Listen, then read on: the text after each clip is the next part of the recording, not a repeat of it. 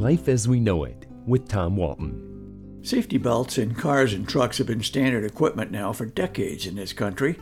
Federal law mandates they be installed, and state law mandates that we use them and buckle up.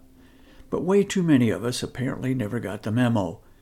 The statistics about the use or non-use of safety belts is staggering to the point of disbelief. Millions of Americans still do not consistently use their vehicle safety belts, or as we used to call them, seat belts.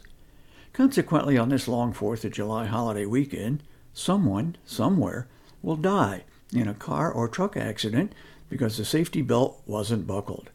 Will it happen here in Ohio, where non-compliance with safety belt use has actually dropped to its lowest level since 2005?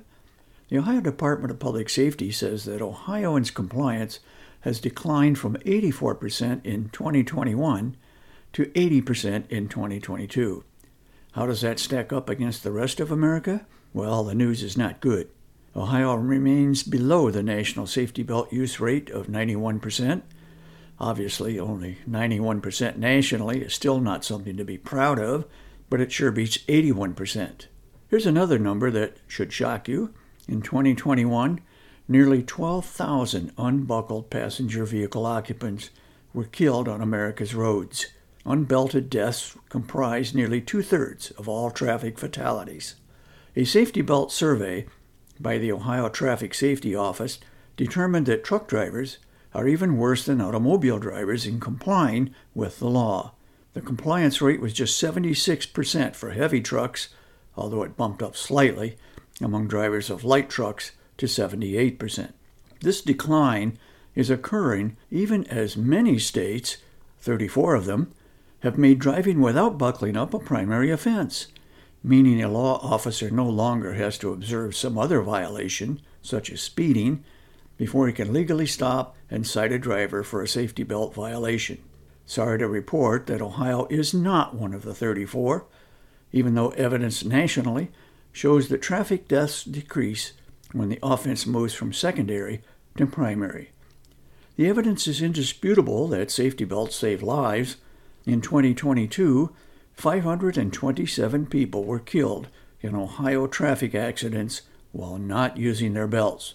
Yes, some would have died even if belted in, but many, if not most, would still be with us today if they had taken the time to protect themselves. Although the survey apparently didn't identify offenders by age group, I'm going to assume that younger drivers are the primary offenders.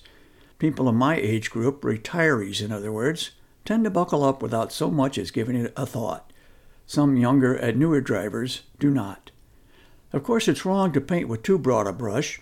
I had an elderly uncle who lost his life in a traffic crash when he was thrown from the car by the impact. Had he belted himself in, he would have had a much better chance of surviving. As our holiday weekend winds down, be careful out there. If you're listening right now in your car and you are not buckled in, what are you thinking? Life as We Know It is written and hosted by Tom Walton and is a production of WGTE Public Media.